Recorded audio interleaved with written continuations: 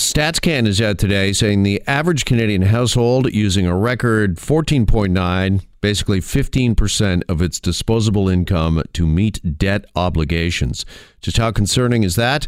Let's welcome in personal finance expert Rubina Ahmed-Haq. She joins us here on Global News Radio 640 Toronto. Rubina, nice to speak with you again. Nice to speak to you, Jeff. All right, just give us some perspective if you can. 15% on average of our income, disposable income, is now going to meet our debt obligations. As a financial expert, is that concerning? Is that worrying to you? Well, it's concerning because the number is creeping up. That means if you take home every 2 weeks $1,000 after tax, about $150 of that is going towards servicing your debt. And then the rest of the money that you have left over is going to pay for your rent, your food, your transportation. So it's more and more money is eating into the things that you have to spend all the time to run your life. Because, one, interest rates have gone up, so people's mortgage payments have gone up a little bit. And if you have a line of credit, a variable rate on that as well, so those payments have gone up. So it is worrying that Canadians may be still carrying the same amount of debt, being prudent, not taking more debt on, but that debt's just getting more expensive. And just for some perspective, this measure apparently is just a whisker below the record high level that was reached near the end of 2017. So if we're concerned about debt, that it's creeping up, what do Canadian consumers, what do they need to do, Rubina? Well, we know that interest rates eventually do have to go up. Now the indication is that maybe that's not going to happen in 2019. The economy has almost slowed to a stop at the end of 2018. That's what the GDP numbers showed. It's showing that business sentiment is down, so businesses may not be hiring people. They may not be giving the raises that they were maybe expected to give. So for those reasons, those people who are hanging on to mortgages that are variable rates don't have to worry as much because it doesn't look like interest rates are going up. But you should still be taking advantage of the fact that interest rates are still near record lows, making lump sum payments, accelerating your biweekly payments, and for goodness sake, not taking on more debt. Because eventually you have to pay that money back.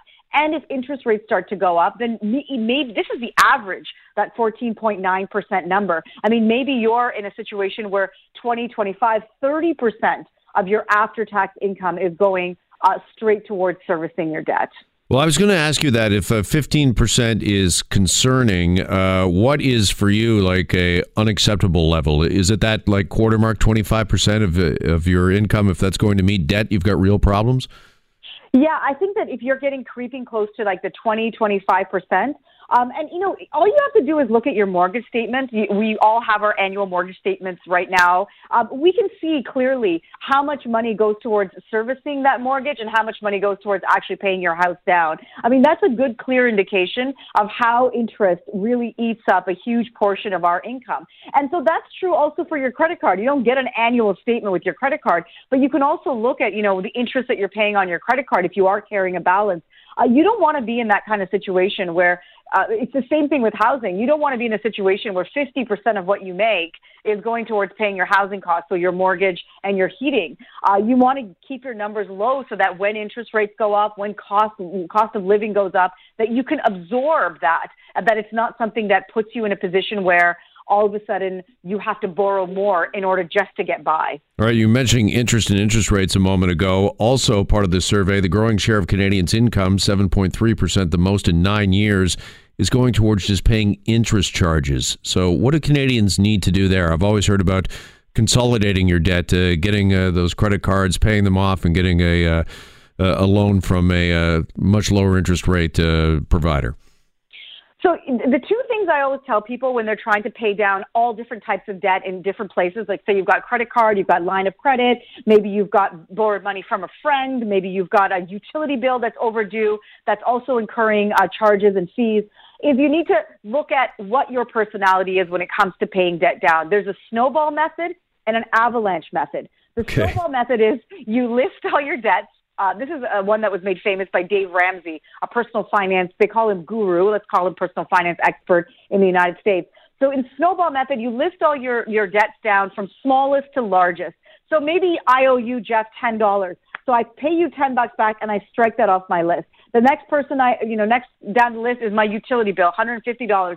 Pay that off, strike it off my list. It makes people feel like a snowball. They're building momentum. They're getting their debts paid down. Of course, still servicing all their debts at a minimum. so that nothing goes into arrears.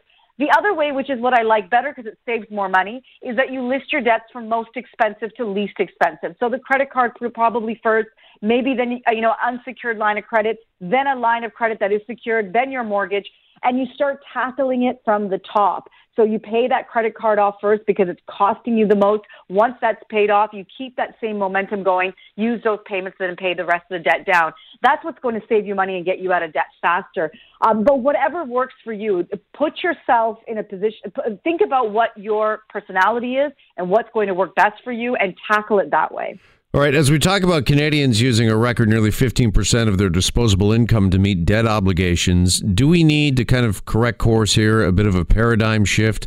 And by that I mean, Rubina, that there's certain debt that maybe is unavoidable or is even good debt, such as your mortgage or a house, which is the biggest investment most people will ever make. And then there's that bad debt that people are buying things on impulse, and it's this whole mindset that I deserve it, that I work hard, and I deserve this, and I deserve it now. Well, I mean, to be blunt, most people don't deserve it, and they definitely don't deserve it now. I mean, a lot of people are, put stuff on their credit card because they think, I had a really tough day at work, but if you only have $200 in your bank account and you just spent $500 on a coat, you don't deserve it. You should not be buying, and you shouldn't be buying a $500 item if you only got $200 in your bank account as it is, because you got to have some money, left for emergencies and other things in your life.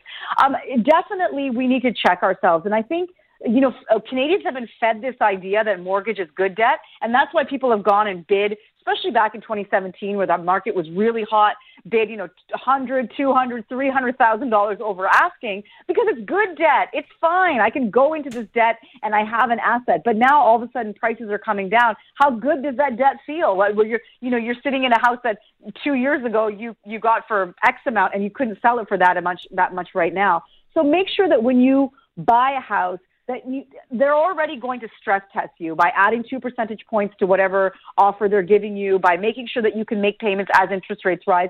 Why not just go in and do 4 percentage points? And so if they're offering you 3%, go in and see if you could pay your mortgage as if it was 7%.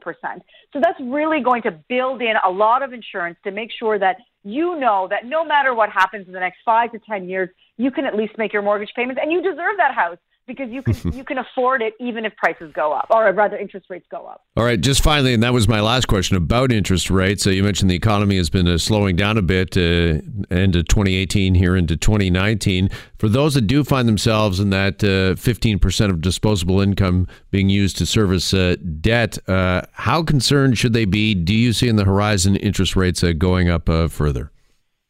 So the indication now is that we're not going to see the Bank of Canada raise interest rates, at least for the next couple of announcements. So that could take us at least into the middle of the summer. There was one point where we were thinking that interest rates might go up 4 times in 2019. That's not going to be the case. I mean, the United States, we're still, our trade relationship with them is still tenuous. We don't know what's happening globally with a lot of different things, Brexit, China's trade relationship with the United States. And we know, like I mentioned before, business sentiment and housing prices have slowed down. So all of that tells the Bank of Canada this is not the time to raise rates. A lot of Canadians are going to sources to pay their bills, like they're taking money out of their RRSP. They're cashing in an asset so they can pay it. So if you're in that situation where you're looking at your long-term savings as a way to pay your day-to-day bills, you've got to really think seriously. Can I afford the house that I live in? Should I own 2 cars? Should I think of a different way to get to and from work? I mean, that's just reality. I mean, if you're driving to and from work and complaining that you can't pay your bills, the number one thing you can do is get yourself onto a train or a bus and save yourself money because you won't be, spending a lot getting yourself, repairing your car and paying for gas. Yeah, humbly, I thought I was having a pretty good show today, so I was going to get a latte later, but I'm now rethinking it. I think you can afford a latte. Okay.